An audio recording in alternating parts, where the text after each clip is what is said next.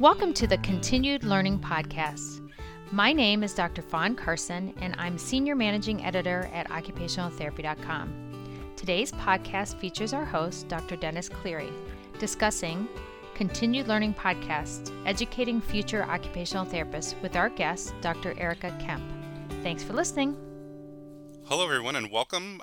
My name is Dennis Cleary. I'm a senior researcher at Cincinnati Children's Hospital Medical Center, and I'm delighted to be joined today by Dr. Erica Kemp from The Ohio State University and a former coworker of mine.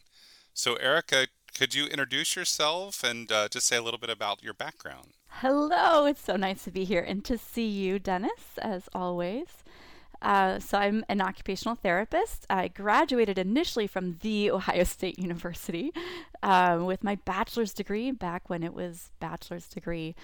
And then worked primarily in pediatrics, but also acute care hospitals kind of throughout the Midwest, Kansas, Wisconsin, Ohio, and kind of always took fieldwork students and was like, I like this student thing. And then was working at the hospital up in Sandusky and started teaching adjunct in an occupational therapy assistant program. And I was like, hey, I like this teaching thing. And so was teaching there when I reconnected with you many moons ago.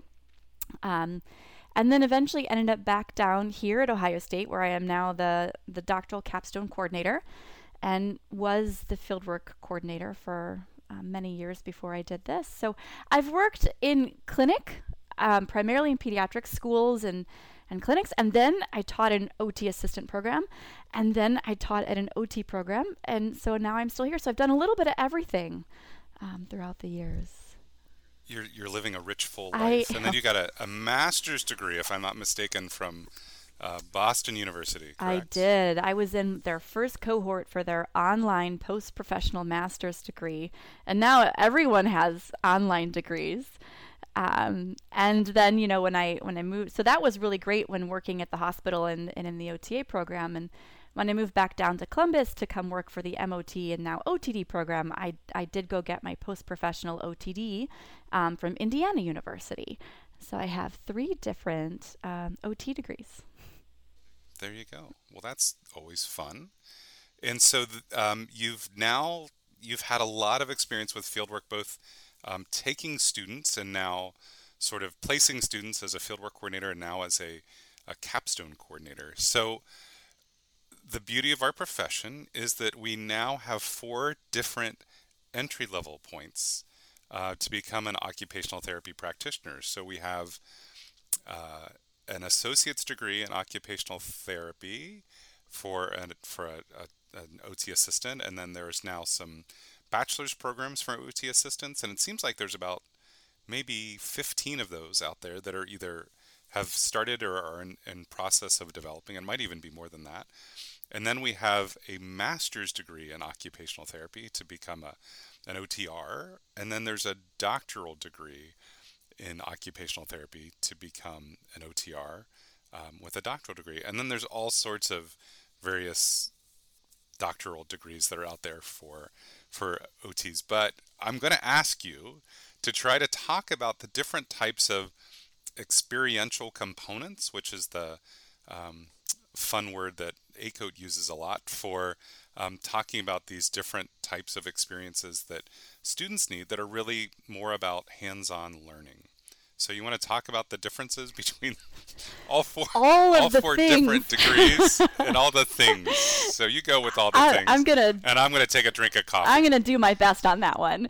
So I actually think that the multiple entry-level multi-entry-level points is a good thing because, everybody has different desires and different end goals. And there might be some people that, for where they are in life and where they are in the U.S., an OT assistant is perfect for them. They wouldn't have to maybe move from their families and that sort of thing. And then all the way up, like you said, up through the doctoral degree. So I think the first one that's out there that most practitioners may recall is this observation or shadowing hours, right? And so that's that very first, do I know what OT is?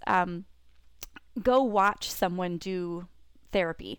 And, we've seen with the pandemic that it's been harder to get those observation and shadowing hours. Clinics have shut down to outside visitors. And so we've actually seen a lot of programs put those type of requirements on hold, where they're suspending it for at least for the next couple of years, the requirement for shadowing hours. So that's that first level, observation shadowing. Once they're in a program, both OTA and OT levels have level 1 fieldwork requirements. And this is sort of that shoulder to shoulder type of experience where the student has been learning some stuff in the classroom and now they get to go out and see it. And the idea behind this one is for them to make connections from what they're learning in the classroom to what they're seeing in the clinic.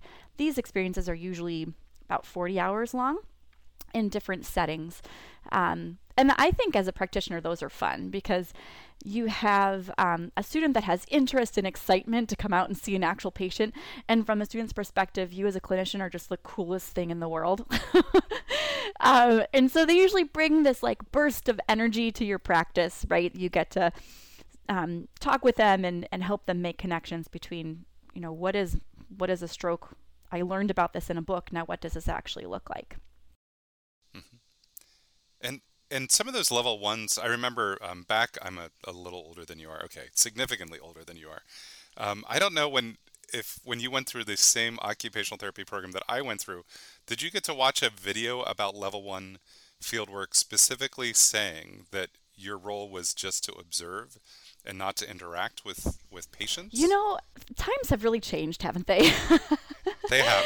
I do believe I saw some sort of very similar video. And I think that, level 1s are the ones where I think we've seen the most change over the years. I think it was very, very, you're just there to be a wallflower. And I think there are so many different ways, and I know we can get into talking about that now or later, ways that we've made changes to level 1s to, one, be more hands-on for the student, and two, for it to be in a safe way. And then also to kind of reduce some of the drain on clinics. There are a lot of different, as you said, 4 different types of experiential learning needs. And how do we fit all of those into the clinic and the clinician? And where can we give students practice in some of these hands-on things through like a simulation lab with actors, right? Standardized patient actors, faculty-led clinics, experiences with other professionals, I think is where we've seen a lot of these level 1s change. Yeah, and a lot of the I know SimuCase is a lot of programs are using that now for level 1s, and even when I was teaching in an undergraduate program for students that were interested in becoming OTs or PTs or various health professionals, we actually you can get a free student membership on occupationaltherapy.com, and so that was part of how they did some of their observation hours, is just to watch some of those videos, because during the height of the pandemic, as you said, it was just impossible. It was hard for you to place level 2 students, let alone observer students that needed those hours to apply for school. And you think about the purpose of those observational hours, something like that is perfect. Is this the profession I want to go into? Do I even think I know what this is? And so, yeah, observation through, video interactions or podcast interactions makes a lot of sense for observations. Mm-hmm. Mm-hmm. Yeah, absolutely. So those are level 1, and as you said, some of those now are not necessarily with live patients, can be with simulations and that sort of stuff. And the nice thing about that is that I'm sure, sometimes students would go out on level 1 and, 5 patients would call in sick that day or whatever. And so they'd, spend a lot of time cleaning, the mat tables or whatever they're doing, and not as much time, actually doing that interaction with patients. But the simulations you have a little bit more control over. Sure. And I think sometimes too in acute or rehab where the patients are there all the time, we have such medically complex patients now, much more than we used to.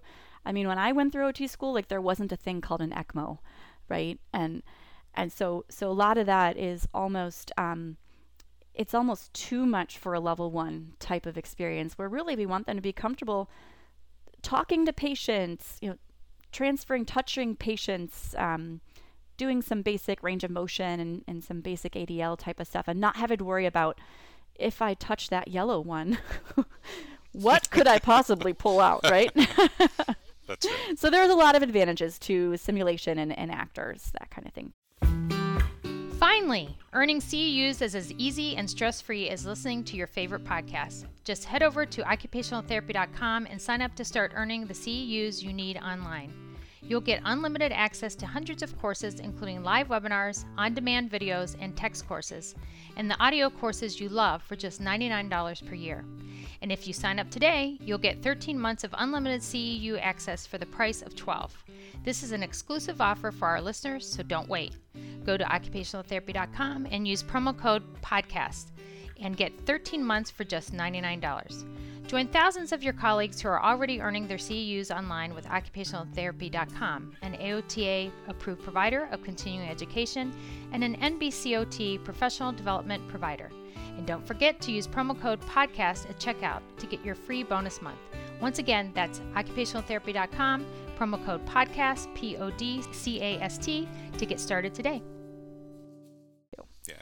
And then every program is going to be a little bit different in terms of what their level 1 expectations are.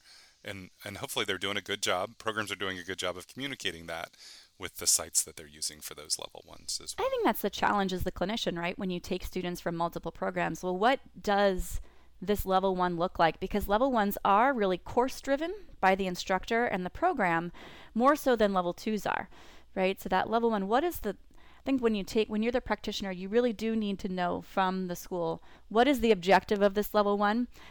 Because it's very common for us to get some clinicians that just throw students in and expect them to treat, but they're really not to that point yet. And then we have others that don't let them talk to a patient or anything at all. And so really, you're right, making sure that you know the program that you are working with, what are their expectations for that level 1, and where in that developmental sequence does that level 1 fall. So like we at Ohio State have 3 different level 1s, and they're sort of developmental in nature, and then they span practice settings, right? So we have a mental health one, we have a adult physical function one, and then a pediatric one. And so kind of, again, like you said, having that conversation with the program will really help you as a clinician know, what should I be doing? Yep. Yeah, absolutely. So then after level 1s, and everyone's going to be a little bit different in terms of OTAs and OT programs, and even in terms of OT programs, they're going to have different ways that they set those up. But then we have our level 2s. And so do you want to talk a little bit about level 2 fieldwork and maybe differentiating OTA from OTR fieldwork? Sure. So level 2s is that what we think of traditionally as fieldwork, right? Full-time immersion in the clinic, with the end goal being to create an entry-level generalist. So we want our students to come out with entry-level competency. So for an OTA student, they do 2 8-week rotations. Well, actually, programs may be different. They have to complete a total of 16 weeks of full-time fieldwork. So in general, that most programs will do 2 8-week rotations, and those should occur in 2 distinctly different settings. So that might be a skilled nursing facility and then an outpatient or something, or it might be a pediatrics and mental health, right? There should be 2 different settings. And the glorious thing about occupational therapy is that we have, like 16, 18 different settings to choose from. So there's lots of different ways to do that. Then for the OT student, they need to complete 24 weeks of fieldwork. So again, most programs will do 2 rotations that are 12 weeks each. And again, the focus on that being entry-level competent. So we do have a new fieldwork evaluation tool. That's the new FWPE, Fieldwork Performance Evaluation, that has been normed and studied as a valid tool, which is a great step forward. Which is a change of pace. Yeah, that's right. Now, with ACOTE does allow flexibility that programs can adopt their own tool should they be, desire to do that. But we do have a validated tool now. And the items on that are really aimed at, again, entry-level competence. So it takes us through the OT process according to the OTPF, from screening to evaluation to treatment, discharge, communication, professional behaviors are all items and sections on that FWPE for both OTA and OT alike. And I think we forget that OTAs can play a role in the evaluation process as delegated by the OT. And so knowing that, there are items that are the same for both the OT and OTA student on that level 2 rotation.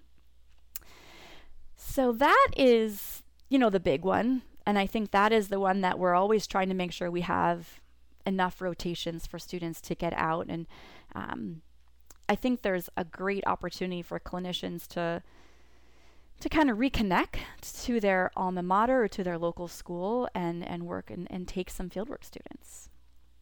Absolutely. And then as part of those level 2s, especially in some areas of the country, there's a real shortage of level 2 fieldwork placements. So what do you do about, or what are some kind of unique models that they're doing in terms of trying to both meet maybe unmet needs that are out there in the community, but also to help provide for these level 2 students so they have a spot to have their field work? Yeah, well, I think the biggest place that we're seeing a lot of innovation happen is in the area of behavioral health, right? OT started in behavioral health. That's where our roots are.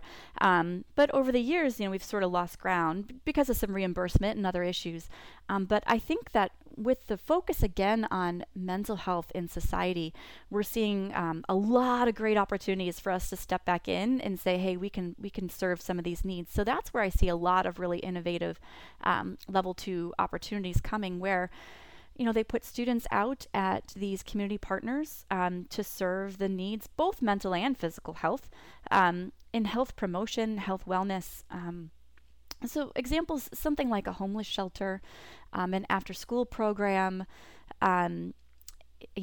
addiction recovery services. We're seeing a lot of opportunities there. So they'll put students out often in pairs so that they have, someone else to bounce ideas off of. And then supervision is provided. ACOT requires at least 8 hours per week of supervision. And often you'll see the supervision will start out more heavy in the first couple of weeks as students get their feet wet and figure out what that looks like. And then that supervision can back off to that minimum required and be available as needed for consultation. So a lot of really neat things, I think, happening. And if we just take a step back and think about the profession of nursing, a lot of nurses will work traditional medical floors for 3 to 5 years, but then they move on. Right? And they're out in the homeless shelters, at the churches, in the schools, tons of really different places, becoming case managers, quality improvement. And I think that there's a lot of room for us to think about how we can do that as well. And these emerging, professional practice settings might be a way for us to think about that. Yeah, and I think that there's also a great opportunity, sometimes the university provides that supervision for the level 2s. Other times, it's kind of an agreement between a university and, maybe the fieldwork setting where the setting is doing that in exchange. It's a nice way for them to, try to explore some new areas of practice for them to potentially get into. And even some places are writing grants for that. And especially, as you said, such an emphasis on mental health and wellness, especially for young people right now, is huge. Yeah. I get really excited about that sort of thing, to be honest, with the capstone. Not that it doesn't, it's great for fieldwork, but I think the capstone is ripe for these kinds of unique and really exciting, pushing the boundaries types of experiences. So do you want to talk a little bit about capstones and what is this capstone and what does it mean, and OTA capstones and OTD capstones? Right. Well, the OTA at the bachelor's level does have a capstone, but it's just a project. It's a didactic sort of project. So there's no experiential piece required as of now. At one point that was in the draft standards, and they redacted that and left it as a capstone. And if you think about the word capstone, right, it's used across multiple professions, and you're like, what does this mean? And ultimately it should really help students kind of pull together the threads of what they've been learning. And it should be in an area of their own interest. And so that can be just an academic project, but then the way it's conceptualized at the OTR level is that it also includes an experience out with a clinical community partner. Community doesn't even have to be clinical in the traditional sense. So the OTD capstone includes both a project and experience. It's individualized to each student's interests.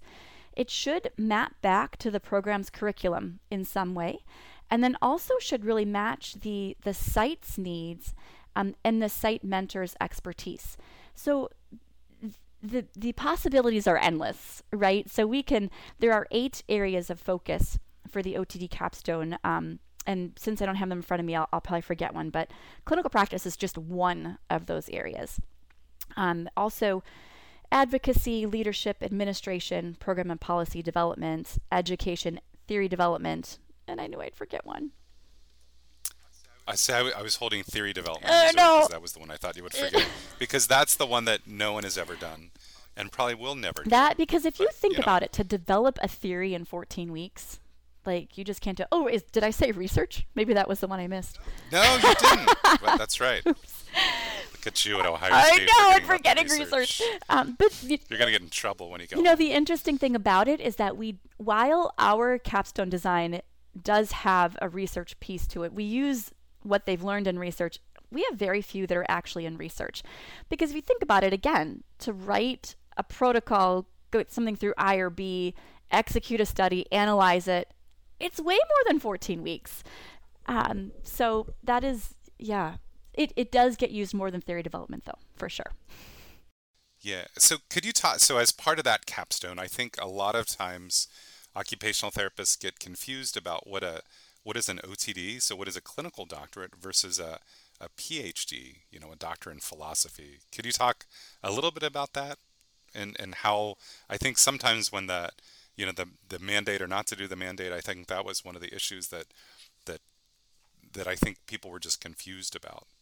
And we're not asking you to take a position on the mandate. I think that both points, for the right student, you make your decision. But what does that look like, and what is maybe the value of someone who does choose to go that direction? So I think that some occupational therapists, So there is a difference between this idea of a dissertation, of creating new knowledge. What is, a gap in the literature, and let's try to figure out what that is, versus, a clinical doctorate is really about improving clinical practice. And I think we, particularly at Ohio State, have really focused on this idea of taking evidence and implementing into practice in order to achieve better clinical outcomes. How do we make practice better? Whether that means bringing it closer to evidence that we know works in the clinic, whether that means working within the setting that you're in and improving practice for the patients using your own data-driven decision making. So we have an implementation science sort of framework to our capstone. So it's this idea of, what does the student have interest in, number one. Number two, finding somebody external to the faculty that has expertise in that area of interest. And I think then it gives an opportunity to give exposure to students earlier to getting to those jobs outside of one-to-one acute care or whatever it may be. So someone who someday wants to be a hand therapist, how did our current clinicians get to be hand therapy? Right? It was probably really hard to get there. They probably had to do a whole lot of really specific continuing education, and there was no roadmap. And so for our students now, we're able to start giving them that roadmap while they're in school. And maybe there are people that are really interested in becoming a manager, an administrator, and hospital leadership. The capstone gives them an opportunity to figure out what is that roadmap and get some of that exposure there. So same thing for advocacy, research. Maybe they want to be a clinical researcher. Maybe they want to partner with an academic program. Maybe education. Maybe they're really interested in making sure that patient education or education of our colleagues, as well as maybe moving someday into academia, is effective. So the idea is that the project, the scholarly piece of it, is clinically relevant, and that it's not new knowledge that we have to create, but it is about improving outcomes. And so there's this whole process that you walk through. It's mentored, it's individualized, it's independent, but it really ultimately is about improving clinical practice. And I use the word clinical loosely, right? Because that might be in the community. I don't mean it has to be traditional medical type of settings. Right. And I've now mentored a number of capstone students from Ohio State and from several other universities. And that's part of what we're looking to do at Project Search, which is the group that I'm part of at Cincinnati Children's, where we focus on transition to employment for young adults with intellectual disability. And so these are students that oftentimes have, I'm using air quotes, graduated from occupational therapy. And so, it's not that these capstone students are providing occupational therapy necessarily to them, although because we're in 48 states, but with the expansion of licensure portability with the OT Compact, that is one thing that I'm looking to do, is to help support some of our capstone students who really want to do occupational therapy with this population, to be able to do that. So thank you, NBCOT and AOTA, for working together to help that happen. But it's really provides some nice opportunity for OT capstone students even to present. I had one that just created this 50-page document on adaptations and accommodations for job coaches who are, either high school or college prepared and don't necessarily have a ton of external training in how to do adaptations and accommodations to help support people in employment. It's just lots of great resources that they can provide. So I don't know if you have any specific stories about, kind of capstones that are really cool, or like just a nice synergy between maybe a therapist and a capstone student that's kind of been a nice experience for both of them. There are so many things I can think of. So in your traditional medical practices, I think hand therapy is a nice example of where you get this specialized set of skills that you can get exposure to that is maybe not appropriate for level 2 field work. It's beyond that of like just what a generalist would know to do. Similarly, we've had students do things in ICUs, early mobility, communication, wheelchair seating and mobility clinics, right? So some of those more specialized niche areas are kind of where we tend to put our clinical practice. But we've also done some really cool things like with the zoo. So the Columbus Zoo had a real interest in kind of opening up their accessibility a little bit more. And through a number of capstone students now, we have a really nice continuing partnership with them. They have consistent sensory-friendly events at the zoo. And a sensory map, we have social stories for individuals that are coming.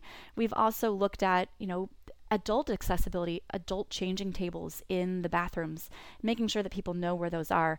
Number of benches throughout for rest breaks for the elderly. We also even had someone do this last year, tactile maps for the low vision community within the zoo. So that's an example of how you can look at, well, what is this idea of universal design and increasing access for individuals with disabilities and partnering with a community entity.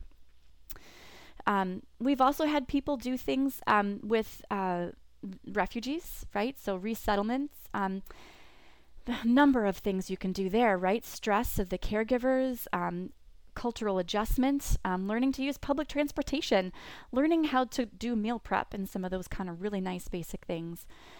We've done the addiction recovery courts. We've done in the juvenile court system. So those areas are ripe for picking. Also, with your community centers, so adaptive fitness is a big thing too. Adaptive kayaking, paddling, those kinds of things. Obviously, project search.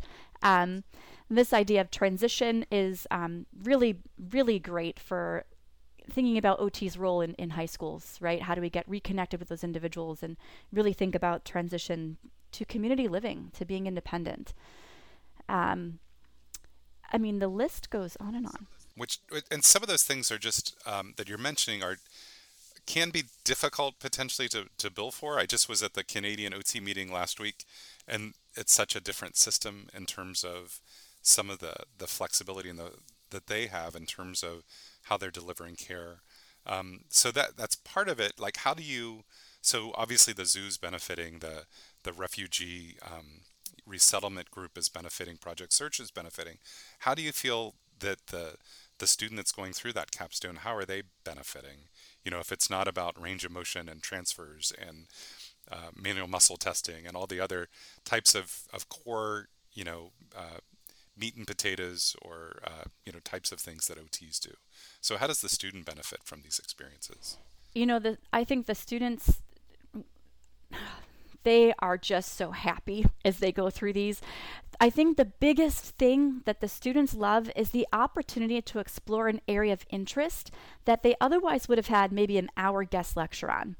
And they really get to create, well, what is their 3 to 5 year goal in practice? What would they like to head towards? What is this niche area that they would like to explore? I think it's helped them see past traditional one-on-one fee for number of minutes types of service. It expands their ideas of where they can work, what they can do, the independence they gain from the capstone versus in fieldwork you're attached to your supervisor, right? It's one-on-one. I'm watching every single moment of everything that you do. But in capstone they gain some independence. It's almost a peer colleague, peer mentoring type of relationship they get to create with their mentors. We've also seen them just gain a lot of ability to advocate and communicate what OT is, not only to other OTs, but then also outside of our profession, right? How many times have you explained what OT is? But if somebody says speech therapy, people kind of understand that, or physical therapy, but occupational therapy, that's still sort of this mystery that surrounds what we do. And so these capstones, I think, are helping students be able to describe what it is that we do and then educate, especially those mentors outside of OT. And I think it's great, especially for that assertiveness in terms of what is our scope of practice, and this is what we do. And I know when we were at Ohio State, physical therapy found out what these capstones were, and we almost had to kind of beat them down, like to say, these are, and obviously we have physical therapists that are wonderful mentors, but, we were trying to offer capstone students to occupational therapists who were interested in taking them on as mentors first. I don't know if you remember that or not, or if that was before your time. Yeah. No, I do. And so, we have had really successful capstones with PT mentors. Absolutely. But it takes the right PT that's willing to kind of think about that, and the student that can, and they do learn such assertiveness. Pelvic health, maternal health has been a great area for us to expand into, which has traditionally been a PT. But if you think about all the mental health needs of a new mom, it makes total sense that an OT should be in there. We can do both the mental and physical pieces that are needed for pelvic health postpartum care. So in terms of how do we or what types of different folks can mentor all of these different types of experiences? Do you want to go through and just talk about level 1s and level 2s and capstones, and what are the qualifications for each of the mentors for those different types of experiences? Sure. So level 1 fieldwork, it will sort of depend on the state someone is in, but here in Ohio, you do not have to have a year of experience to be a level 1 fieldwork educator. And level 1 fieldwork, as we kind of alluded to, can be outside of the profession. Again, it's someone that has expertise in that population that the student is observing. So we see a lot of variety with level 1 fieldwork. It's a great way to get started. If you're like, no, I don't know that I can commit to taking a whole student for all those weeks, that sounds really overwhelming. Take a level 1 student. They're usually with you for 1 week or maybe one time a week for 5 or 6 weeks. And again, it's exposure for the student with very discrete objectives, what they should actually get out of that. So there's the only preparation really is reaching out to your local academic partner. Level 2s, there is a little bit more stringency. If you are an OT or OTA, you need to have 1 year of experience before you can take a level 2 student.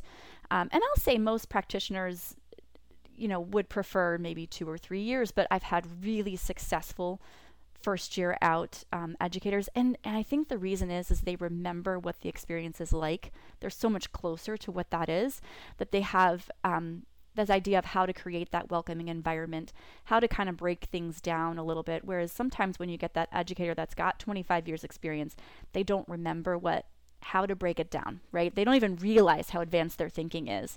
Not that they aren't amazing educators as well, but I want to encourage those new people that if you are a year out, you probably know more than you think you do. And actually the first time you take that student, it makes you realize how much you've grown and how much you do actually have to offer. Absolutely. And I think there's also a shout out to our occupational therapy assistants out there to encourage you to be fieldwork educators, because I know they're, obviously each state is different in terms of their supervision, and so an OTR needs to be involved in some way in that supervision, but the OTA certainly can take the lead. And I know there was an article a couple years ago that was, and I'm not sure if the numbers are different, but it was, I think maybe 60% of OTAs in their fieldwork were being supervised by an OTR for their level 2 instead of by an OTA. And I think especially, we need OTAs to mentor the next generation of OTAs as well, instead of, being able to advocate for the occupational therapy assistant as well. I don't know if you... No, I completely agree. And I would say, and I haven't looked at those numbers, but anecdotally in my experience having done fieldwork at an OTA, I would say it was probably pretty close to 60% were OTRs. And I don't really know why. I think sometimes the OTAs maybe were only part-time, and that can go vice versa, right? The OT might be the part-time and the OTA is part-time. But I do think some confidence for our OTA friends, and that they do know what they're doing, and it's a great way to stay involved, and it really helps you grow as a practitioner, I think. You don't have to have all the answers, right, as the educator or the site mentor. Most of the time you're not, right? Because sometimes the students, I'm like, wow, that is a question I would have never thought of. I have no idea. And so, sometimes just saying, that's a great question. Let's go look for that answer. I'm not sure. Let me get back to you on that. There are lots of ways to handle, that line of questioning that you are unsure of. But honestly, most of the time, you do have an answer for some of those questions. You just don't realize you do. Right. Absolutely. So that's for level 2 fieldwork, and then for capstone mentoring. Right. So if your mentor is outside of the profession of OT, which probably 50% of the capstones for us are mentors that are outside of OT, from our perspective, the requirement is that they have expertise in that content area. So someone that is working with the refugees has content expertise in that area, whether it's a social worker or a case manager or a licensed professional clinical counselor, whatever that profession is. The idea really for the capstone mentor is that they have content expertise. And how is that determined really is on a case-by-case basis, right? Depending on the OT program's clinical threads, right, or curricular threads, and then that student's individual interest and project, and then just making sure that that mentor has something to offer in the way of guidance. Now, if it isn't going to be an OT, then you do have to make sure you check your state licensure laws to make sure that there's not any need, like 1 year of practice or something like that. But yeah, it can be really wider, I guess. Sure, absolutely. And I know even some places, if the mentor is not an occupational therapist, they'll have sort of a tag along who is an OT that's just maybe someone that has some familiarity with the area, so that they have some occupational therapist involved. And then usually, obviously, the program will have a faculty involved, either the capstone mentor or a faculty member that has some expertise in that area as well. Right, so. Yeah, and that may vary program to program who that is, right? It might be the capstone coordinator, or it might be a faculty mentor. But yes, and I think that again, thinking about these that are in these emerging, quote unquote, which I hate that word. I also hate the word non-traditional. In these areas of practice we don't think about because they're happening. They're not really emerging anymore. I forget where I was going with that. Oh my gosh. Oh, right. The faculty member, sorry, sometimes has to be the one to kind of just make sure we're tying it back to our scope of practice somehow, right? And so it's not that we're just letting these things run amok, right? Go learn how to be a social worker. That's not it. We're thinking about interprofessional education and interprofessional collaborative care. We know that the more brains you get around a client, the better outcomes you're going to have. So utilizing this interprofessional model is actually for the better. Yeah, absolutely. So if someone is interested in being a fieldwork educator or a capstone mentor, how do they go about getting training? Do you have any ideas on that? Well, there are lots of great resources that are out there. So occupationaltherapy.com does have I've heard good things. I've heard good things. Does have some, webinars and podcasts and such to kind of gain some of those skills. AOTA does have a Fieldwork Educator Certificate program. It's 2 days long and yields a certificate. And then Capstone is emerging. There are some resources available probably from OT programs. We have a website of some training videos for our local state mentors. And then also I am the chair of the DCC, the Doctoral Capstone Coordinators, the Academic Leadership Council, and we have a group. Is that a group of AOTA folks, or it is a group you've thrown on these DCC and the... Yeah, Doctoral Capstone Coordinators. So individuals like myself at all the different programs, it's loosely called the Academic Leadership Council, where these capstone coordinators get together and kind of think about what are the issues that capstone coordinators need to be thinking about and moving forward. So there is an amazing group. We've been very collaborative. We've been very lucky to create a culture of sharing and collaboration. And so there are resources out there. If you're a new doctoral capstone coordinator, there's a mentoring program. If you're a site mentor, there are some great continuing education things that have been offered not only at AOTA but also through state conference meetings. So keeping an eye out on your state meetings as well as national conferences for some capstone specific trainings. And I know in Ohio, I don't live in Ohio anymore, sadly, but we miss you. I miss you guys too. But I am a member of the Ohio Occupational Therapy Association. So excellent. Are the Ohio Fieldwork Coordinators and Capstone Coordinators still having continuing ed at the state conference every year as well?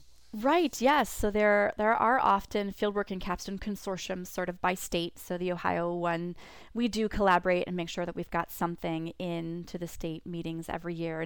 And that's the same sort of across the country. So depending what region you're in, you can look. AOTA has a list of what those fieldwork consortiums are. So I know Florida has an active one. The Northeast Neotech is a really active one. California has one, et cetera, et cetera. So another good resource. Yes, thank you. Yeah, absolutely. And then in terms of productivity, because obviously it's something we all need to be concerned about, is there any evidence about how fieldwork affects productivity for an occupational therapist or an occupational therapy assistant? Actually, there was a study in 2015 that showed that taking a student has no impact on productivity for the therapist. That was specifically to OT. And there's a more recent study this came out from physical therapy in the last 2 years, again showing that across settings in an academic medical center that there was no impact to productivity for those that took students. So I know, physical therapy is not OT, but their model is very similar to ours as far as I think we can generalize that one. And there have been a lot of really interesting ways to think about productivity impacts. And if you use a collaborative model, whereas you have one educator to 2 students, sometimes you can recoup that productivity that may be lost in the first couple weeks of showing them what to do. So usually there is a little bit of a downturn in those first two weeks, right? Because you have to teach the student. But it seems that most of that is recapped on the end when the student is pretty independent and you've deemed them competent, right? And so then that 2-to-1 model also can be another way of thinking about that productivity. Yeah, and in terms of that, we're not really going to talk much about student billing and those sorts of things, but students are able to bill, but that changes on a regular basis and very dependent on insurance. So those are things that we would direct you to your local university or community college to talk about, how to mentor and supervise students in an ethical manner.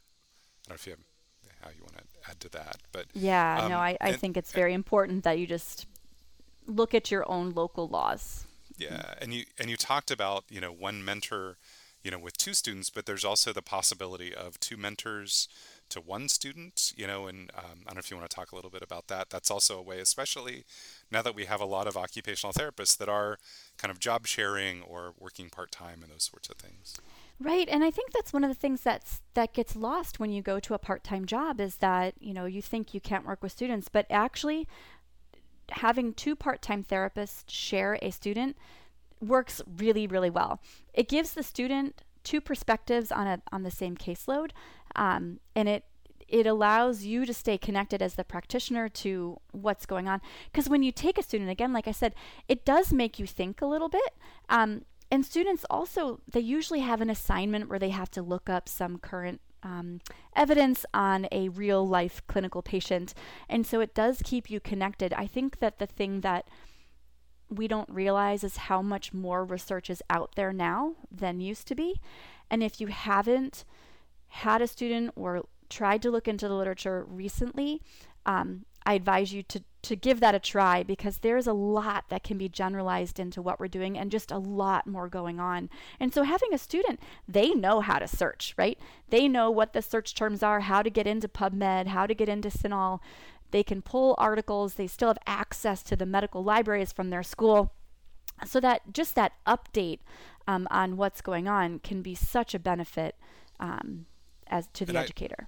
I've noticed that even the area of the country that I'm in now, there isn't an occupational therapy program within a couple of hours of us, and there is one that actually is going to be putting their first level 1 fieldwork students out there this summer. But I've noticed practice is a little bit different than when I was in the big city. Just that, just those access to students and kind of keeping things fresh and new, and a lot of continuing education opportunities that come through universities or community colleges is just a good way for all of us to stay on our game, which is important. I wish that, the one thing that's always bothered me is this gap between, academia and practice. And I remember I had a couple educators say to my students, well, forget everything they taught you in the classroom. I'm going to teach you real OT out here. Well, if that was true, you would just take observation students and turn them into therapists. And so we have to get people to stop saying those kinds of things, because the two cannot exist without each other. We cannot make practitioners without fieldwork, but we also cannot make practitioners without the academic side. And I think that's why I love the capstone and fieldwork so much, is because they are the bridge. It is that bridge between how do people learn, what does practice look like, what do we know that works on both sides, and then how do we bring those together? Yeah, and I remember just being part of Ohio State's curriculum when we changed to make it much more pragmatic and much more hands-on. And part of that was actually bringing fieldwork educators into the classroom and helping to be, not quite a graduate assistant, but, a paid, assistant that would help with a lot of those, especially the core competency types of things that, sometimes some programs, when the students go out, they're not quite sure how to do some of that. So I don't know if that's happening around the country, or I think that is a great thing for therapists to do, and those of us in the classroom love to have an extra set of hands, because when you're trying to teach transfers to 50 students, it's really hard to get around to everyone. So having those, so if you're interested at all in those kinds of things, reach out to your local program. I bet they would take you up on being a lab assistant, at least a guest lecturer, hands-on help for transfers or whatever that may be. Yeah, absolutely. So could you talk a little bit also about, maybe some changes that have happened in the last, I don't know how long you've been practicing. I've been out for 25 years. You don't have to answer that question really, but 21. 21 years, there you go. So what are some changes that you've seen in that time, in terms of how fieldwork, and I guess there wasn't a capstone 21 years ago, but how has that changed? Well, I think the biggest change that I can think of for one is that it's not required that one of your level 2s be mental health. I remember that. But it is required that at least one experience be focused on behavioral health, and that every fieldwork experience, no matter what, have at least one objective considering how we address psychosocial needs of clients. So even in acute care, we're thinking about meeting that client's needs. So I think that's one thing that's changed.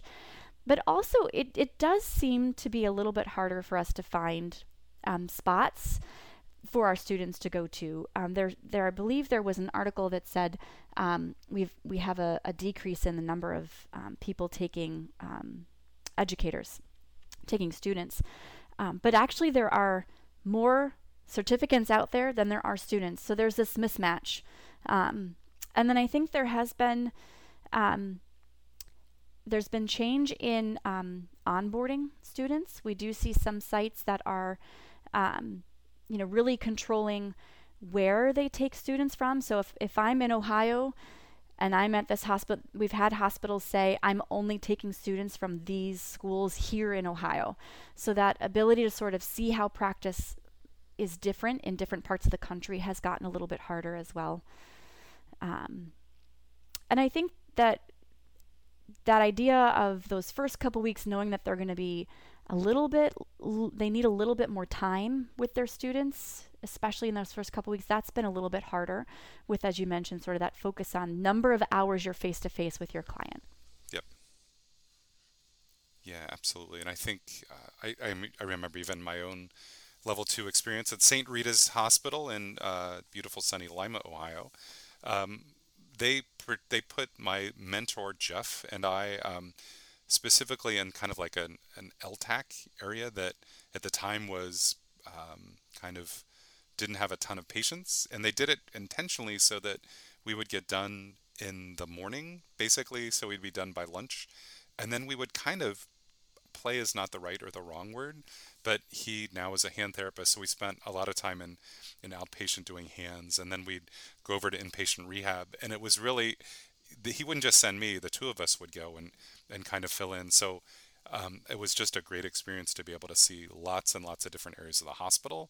And I just think that is something that would be harder to do now than it used to be, that, they used to be able to reduce productivity requirements sometimes. And sometimes they'll do that, at least for the first couple weeks. But I think there is more financial pressure on healthcare organizations and schools and community settings maybe than there used to be. I think there's also a lot more specialization than we realize, right? So like if you are at a big hospital setting like that, I don't think we don't realize how much like this therapist has become a specialist in heart and lung transplants. And to think about kind of bringing that down to entry level, and then for that person as the entry level to only get exposure to that slice, I think it's harder to give those wider experiences as well because of the nature of the medical setting in general. Yeah. And then what's usually the interaction between a fieldwork educator and the academic person? If someone's never taken a student, do they drop a student off and then pick them up 8 or 12 weeks later, or how does that usually work? Yeah, so, and I think that's another thing that has changed a little bit in fieldwork education. I think that, many of us that, have been practitioners for a long time kind of remember that in a way, like I'm going for 12 weeks and I'll see you later. I think that, standard ACODE standards have changed to kind of eliminate that fieldwork coordinators are a little bit more involved than they used to be. So each site should have a timeline for their 8 or 12 week placement, OT or OT, and kind of showing what those objectives are. How do they ladder these students from 0 to 60, right, essentially. The fieldwork coordinator also usually is in contact with that educator ahead of time, with information about the curriculum of the program so that they know what they've learned, helping them build that timeline if they've not had that before, helping them build a student program manual. Your academic fieldwork coordinators are your friends. Really reach out. That's what we're there for, is to help develop educators and sites. So if you don't have a coordinator in place already, you have none of these materials, that shouldn't hold you back. Know that we have templates and we'll work with you to help create those things wherever you are. Yeah, absolutely. And all the objectives and things, lots of different supports that you offer to programs. Absolutely. And usually a midterm visit, right? So we usually love to come out and see, or at least in today's world, do a Zoom call. Let me Zoom you and check in. How are things going? And that's an opportunity for both you and the student to answer questions, get resources, make sure you're on the right track, inform the school, because, the school should be involved, especially if you are worried about anything at any point. Your first call, reach out to that fieldwork coordinator. They're happy to help you figure out, is this just a minor thing? Is this a major thing? How to help you through some of those difficult time points. Gotcha.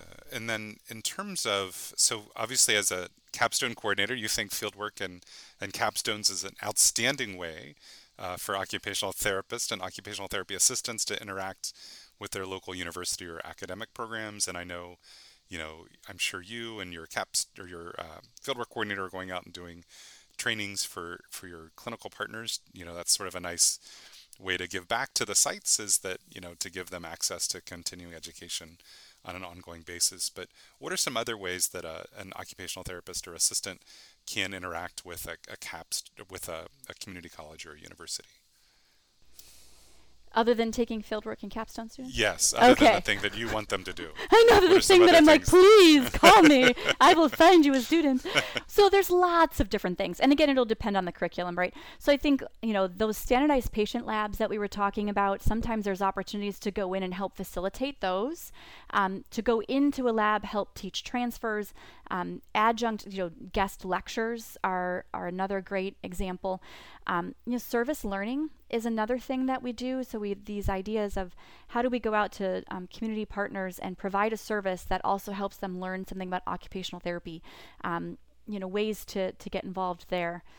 Have I forgotten anything? No, those are good, but I do think specializations. There you are. Are you thinking about that? All right. Sort of another fieldworky sort of thing, but go ahead. Tell us about these specializations. So depending on, again, the curriculum of the site, so like at Ohio State, we have pediatric specializations, there are aging specializations, there are research specializations, where often it's an opportunity for students to get exposure to a clinical area over and above the didactic curriculum, but not so in depth that it's a capstone, right? It's a little bit smaller. So that's another way to get connected and offer to take a student for a small project or something like that. Yeah, but I think it's a great way for assistants and therapists that are interested in, possibly, moving into academia, because there's a lot of opportunities that are out there. I got a lot of job offers at AOTA, and I explained my job and then laughed. But anyway, in academia.